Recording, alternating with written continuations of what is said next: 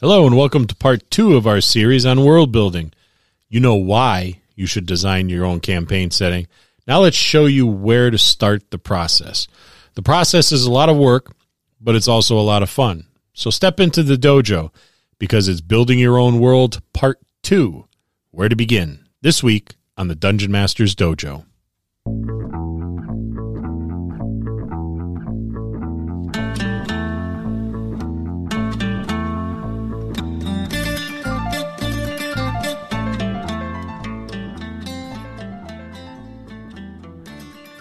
Greetings and salutations, DMs, GMs, referees, judges, game operation directors, and all other variety of storytellers.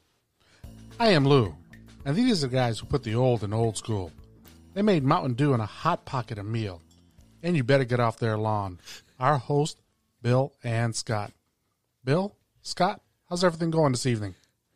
As long as you're staying off the damn lawn, everything's going fine. It's been pretty dry. I don't have much of a lawn. So, world building, where do we start? Have an idea. Yeah. I mean, know what you're building and stick with that theme. Visualize in your mind what your world's going to be. Now, your world might start off small, and then we mentioned this in the last episode. You start off small, work your way up. We're going to assume you have already done that. First thing I look at is the ecology. Desert, forest, plains, archipelago. What's it look like?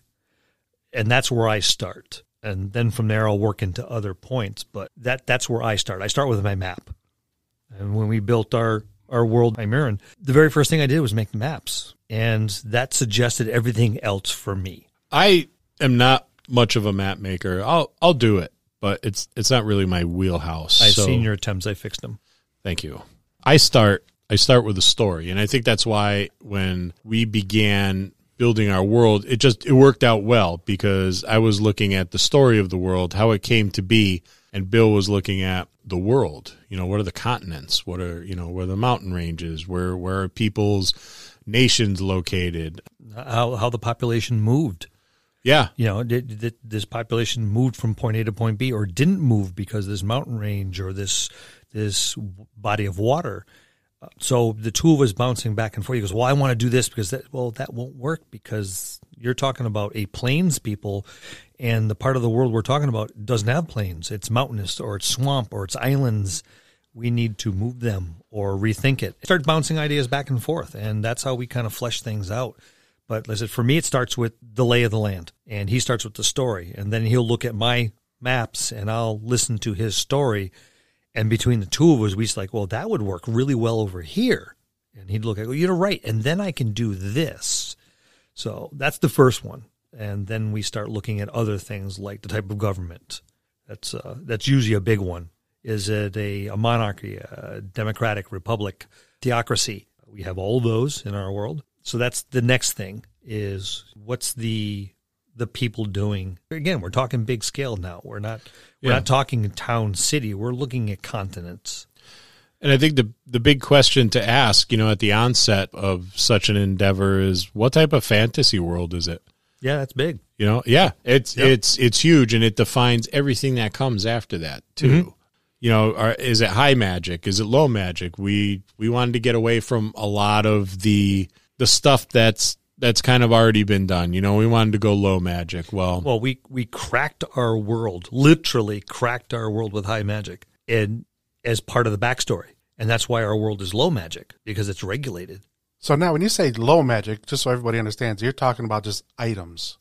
For the most part. We're talking about, in our particular instance, what low magic is our world, Hymerin, is a very magical world, just like any of the other ones out there. It's just that magic training is guarded. It's very regulated.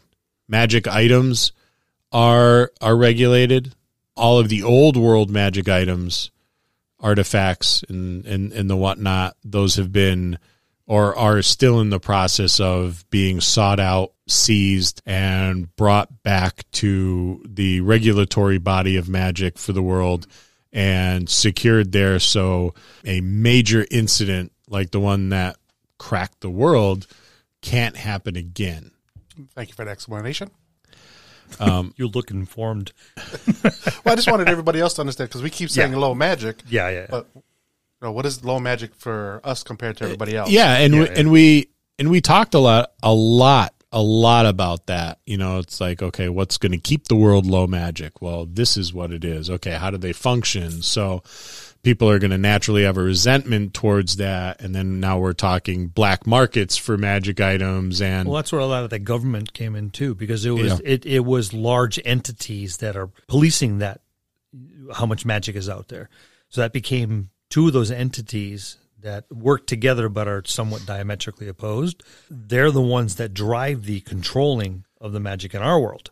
Doesn't mean your world has to be that way. That's what we decided in our world to do. And he was right. There was an awful lot of conversation about what level of magic we were going to allow in the world and how it was going to be regulated. And in that conversation was the impetus of how these two organizations came to be, and which became driving forces in the entire world, and actually took up good chunks of the continent, because several parts on the world, physically, geography, were populated and controlled by these two entities.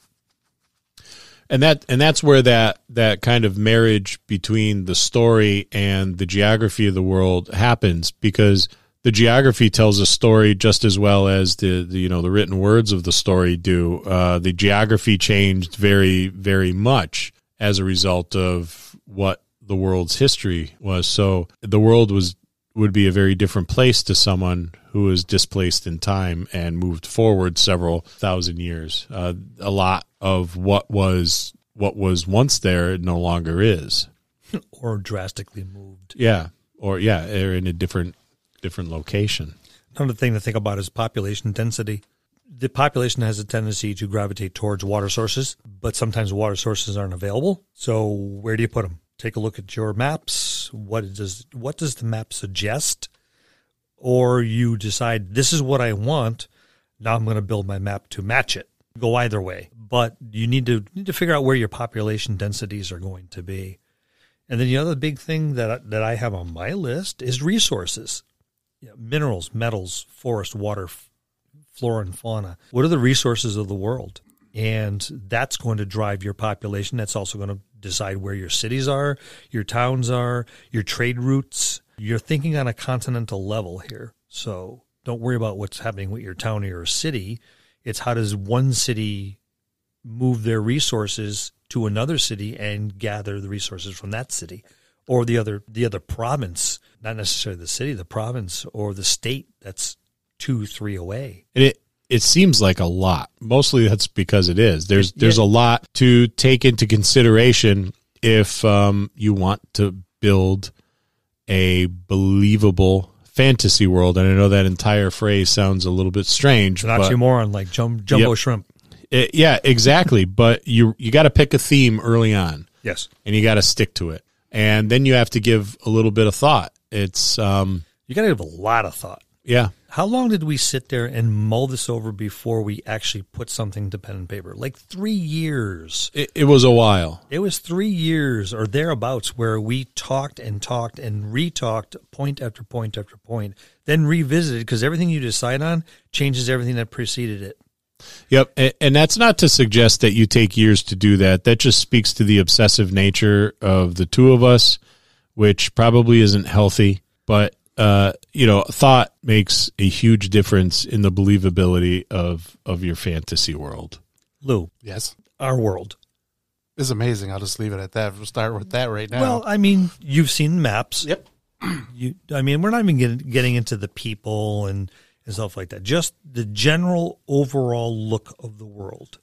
Is it believable? Yes. You have all your, like you said, your grasslands, your plains, your cities, your capitals, everything. It's all there, and it's just it's incredible what you guys did, what you put together. Now, see, I'm a bit of a science and nerd and geek, so I will look at the weather patterns based on the build of the continents. And that will decide where the forested areas are, where the plains are. I spend way too much time on the Discovery Channel, Learning Channel, History Channel. I mean, Agreed. Yeah. But I mean, when I build a map, I take continental plate tectonics into. Now, I'm not saying you need to go into that level. All right. Like I said, I have self-imposed OCD. But I stared at it, and every little thing has to and will influence everything around it. And that influences everything around that. And that's how I build my maps, my worlds. And then from there, I hand it over to Scott and go, here you go, boy. Here's your playground.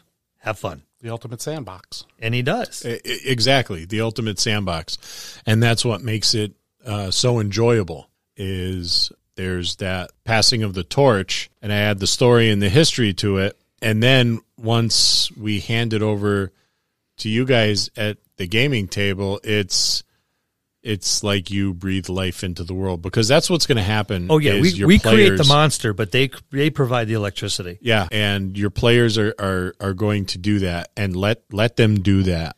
Oh yeah, because you get a much better end product if you allow that to happen. Now, we already know we're thinking big. I mean, we started off small, but we worked our way up.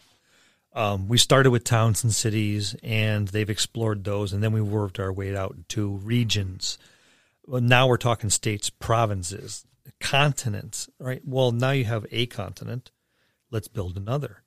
Does the neighboring continent affect the one you've just built? And if so, how? And then when you go from there, you go to another continent. Now, we have 3 major continents and a massive archipelago, which was at one point a solid continent.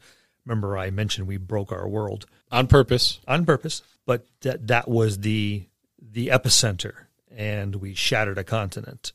So we have this massive conglomeration of islands and archipelagos and things like that. That used to be a continent. And then we had 3 other major continents. And each one influences the next one, and then the next one. That's how you build your world, is make sure everything works.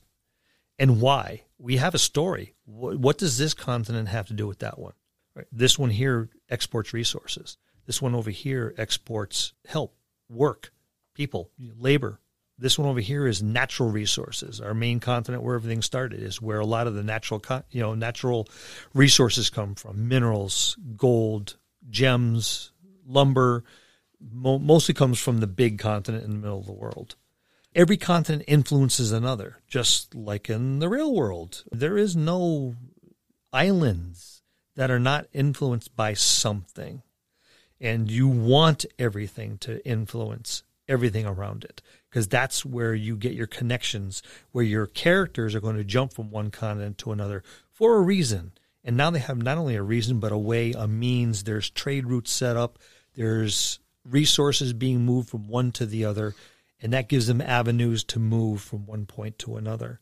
And on a story level, when thinking of the history of your world, continents still, as far as like the history of people, they still have an influence on one another. When the cataclysm happened, the remnants of the indigenous people of that continent that was torn apart, they began to migrate, and they encountered other people who were previously engaged in a pretty lengthy war with another civilization, who ended up winning in the end. But then there were other slaves they held that revolted, seeing them weakened, and civilization changed after that. And so the story of one continent influences the story of another continent, much in the same way that the trade routes from one continent influence another. And how do these stories intertwine, and what happens when refugee peoples come in contact with other indigenous peoples, and how have their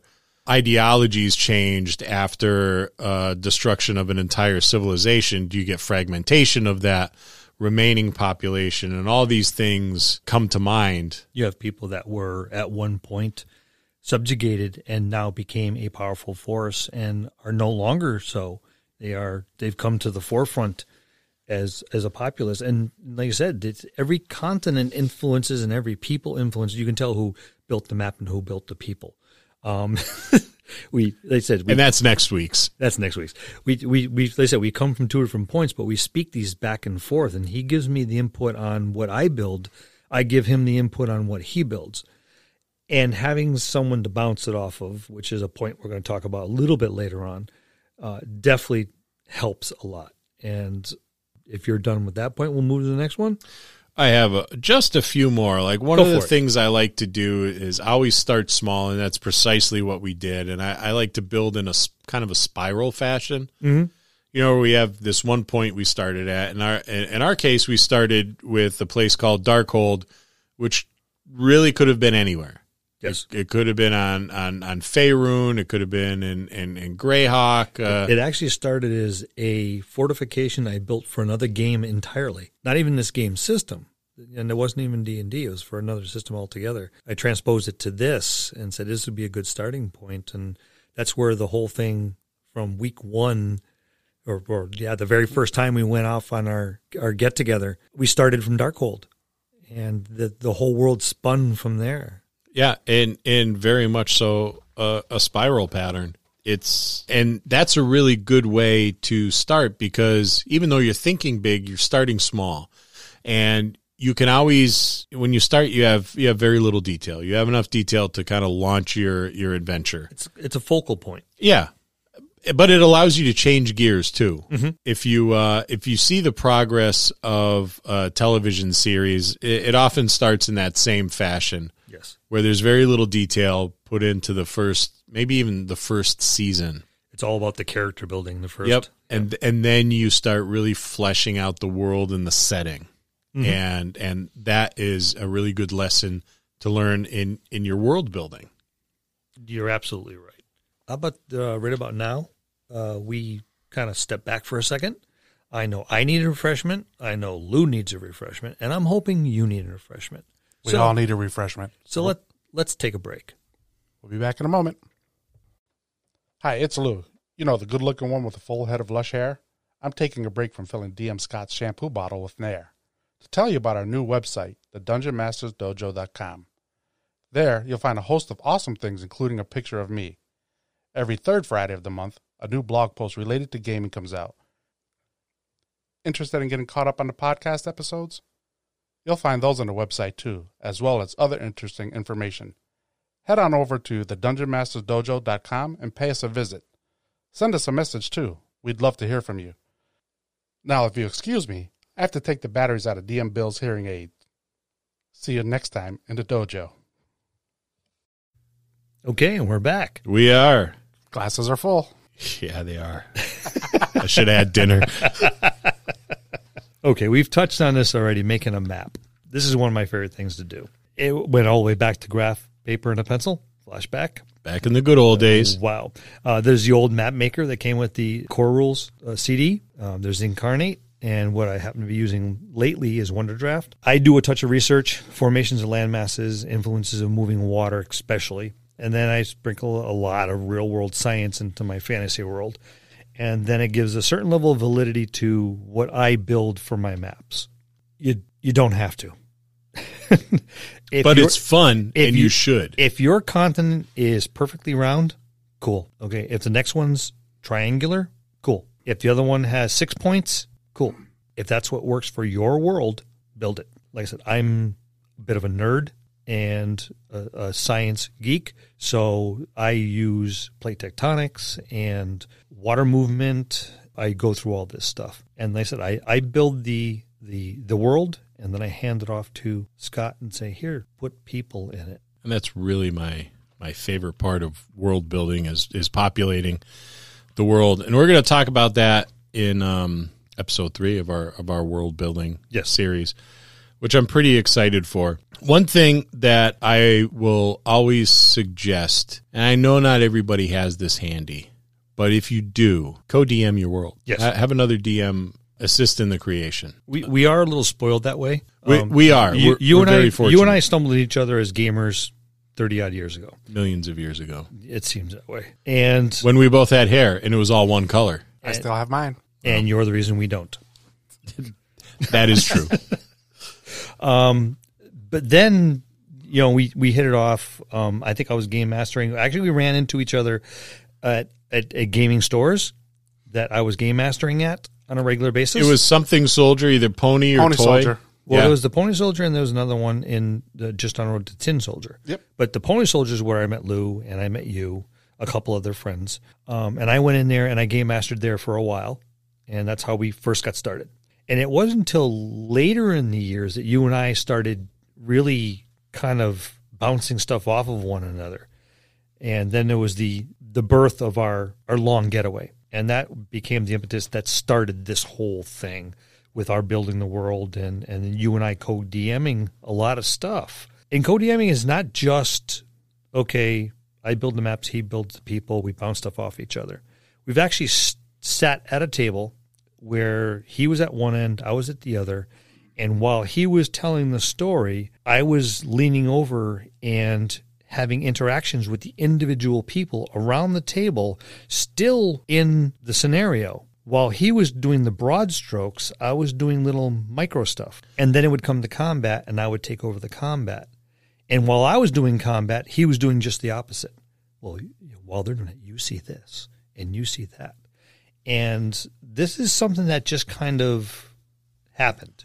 And that's we didn't really, practice it. It just no, it just happened. Yeah, it was practiced pretty much at the table. Yeah. At that time we were doing it. And it's a large table. We're fortunate in that we have no shortage of gamers. True.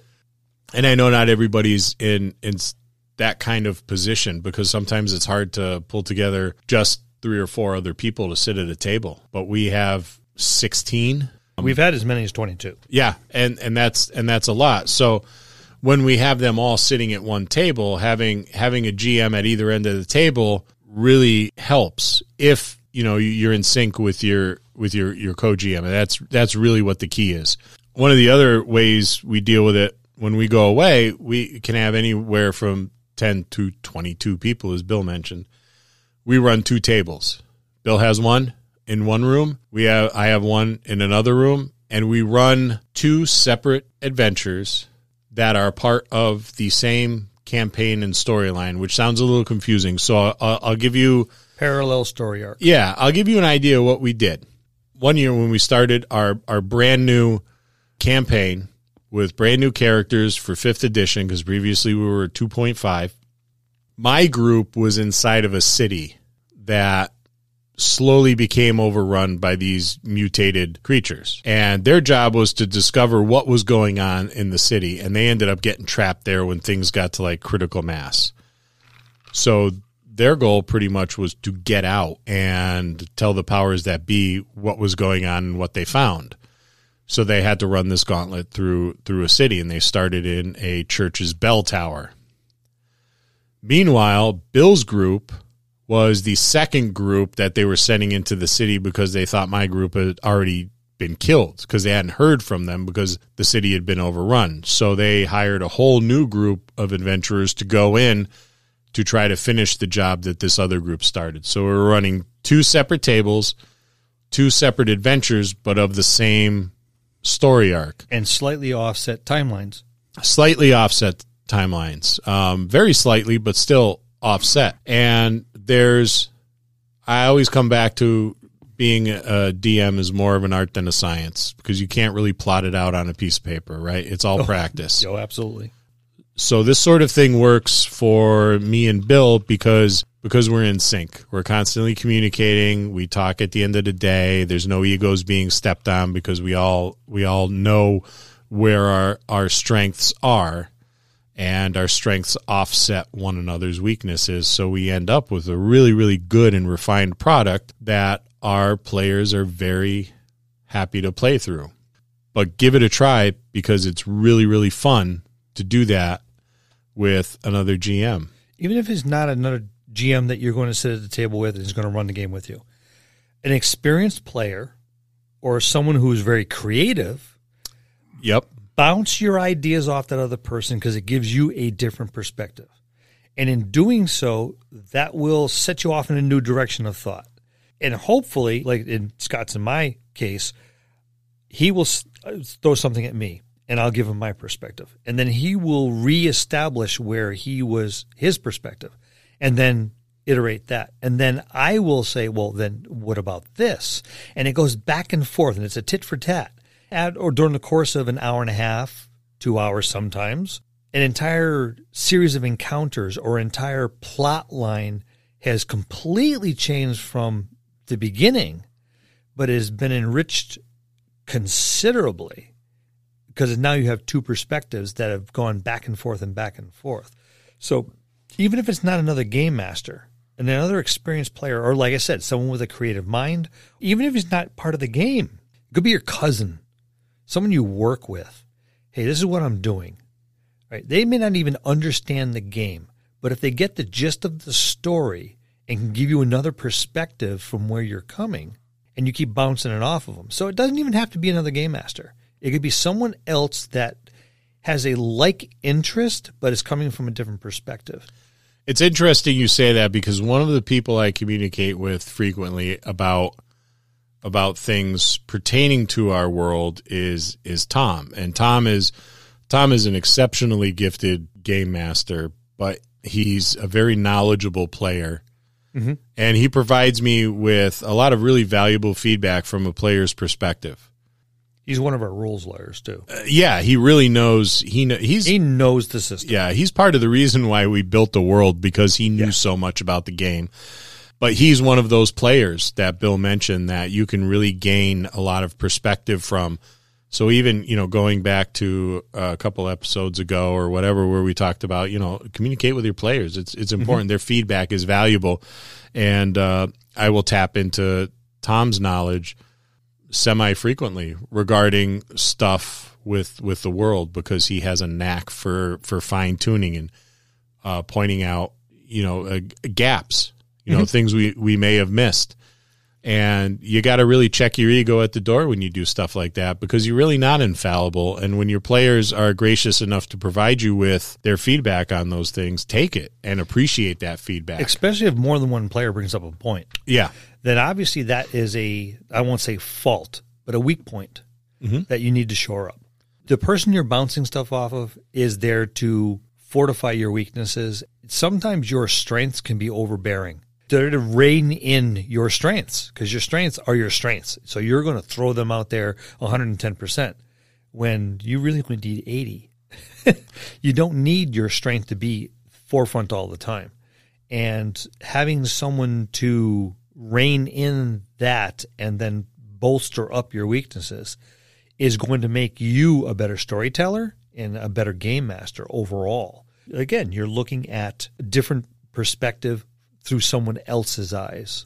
Yeah, and really they're doing that because not only do they have a love for the game, but they have an appreciation for what you've created, and they care about it. And they care about it probably just as much as you do, and that's why they're offering their opinion on it. Well, they're part of it. Part of it. We've mentioned a number of times your players are part of the narrative. A big part. And when they get invested in it enough where they're like, no, well, I had an idea.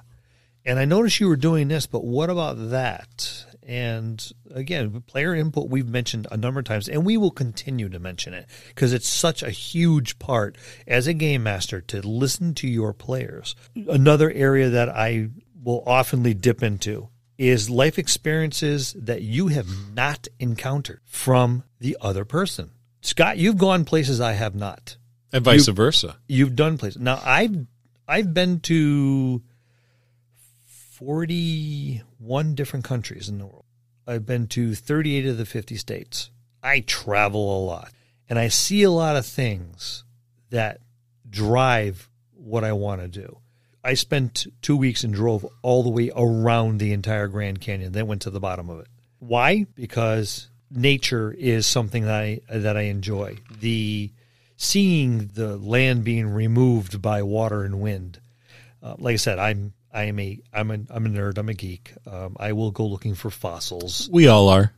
Yeah, but it's an experience that I have, and I will share that with you. And then you have experiences, and you have skills and stuff that I do not have. And when you as a game master are reaching out to other people, have you ever is a very powerful phrase. Yeah. Because especially when you have not, you're actively reaching out to this person saying, listen, I have not experienced this particular thing. Have you? And if they have, great. If they haven't, fudge it. You got two. You have two different perspectives. Go at it that way.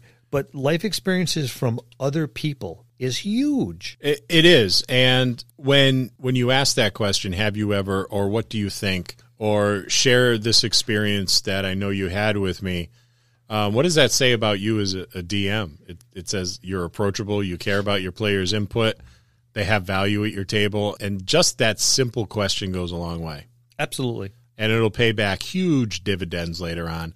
And that's just as good oftentimes as having a co-DM. Okay, so you have some great ideas. Now you need to execute them. Yeah, and those ideas are only good if they can be executed, really. What I usually do is set a list of objectives and do my very best to stick to it. When we were building the world, I showed up with an easel and one of those really, really monster giant pads.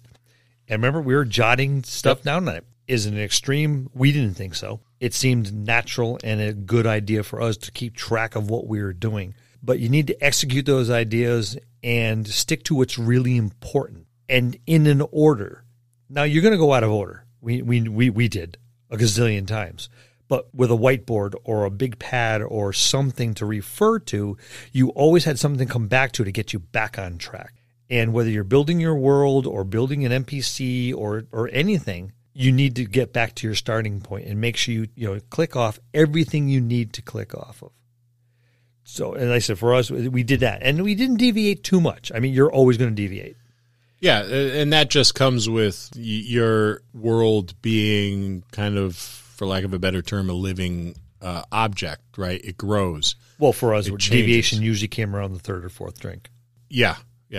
And I think one of the things that we did that worked really well for us and would probably work well for you guys out there too, take the opportunity to use your campaign to fill in the details of your world. You don't have to do it all at once, but whatever you are doing, wherever in the world you are, take that opportunity to kind of fill in some details. What's the culture like there? What's the landscape like? Because and we touched upon this, every nation of the world has kind of a unique landscape. They have a unique architecture. They have a unique manner of dress. Their weather's different. Take those opportunities to fill in those little details, to kind of breathe life into that place on the map. Describe what they harvest for flora and fauna. Describe what their houses look like. Yeah. What jewelry do they wear? What do they eat? Yeah. These are little details that will often come up. We all know that the ports are usually a congregation point for a number of races, for different creeds and whatever, for different reasons. Yep. You can look at the crowd and go, oh, well, there's that person with this particular dress and that particular jewelry, and, well, they're obviously from this particular region. Yeah, what was cool is we were doing something very similar to that, and I don't know who it was. It could have been you or I who was describing probably both some of the people there, and someone goes, oh, that's a Perthan. Yes. Yeah, that person must be a Prenigine. And when that happens, you've done a pretty good job of filling in the details, but it also tells you that your players are invested in the world that they've played in. Because they're paying attention. Yeah, and they've probably had a hand in much of the stuff that's been created for that world. Well, I mean, as you build these parts of the world you've envisioned, they're going to start to coalesce. They're going to start to marry up. The edges will start to fit one another. And the next piece that you build is just a little bit easier than the one you just built. And as you put them together, each piece completed is the groundwork for the next one.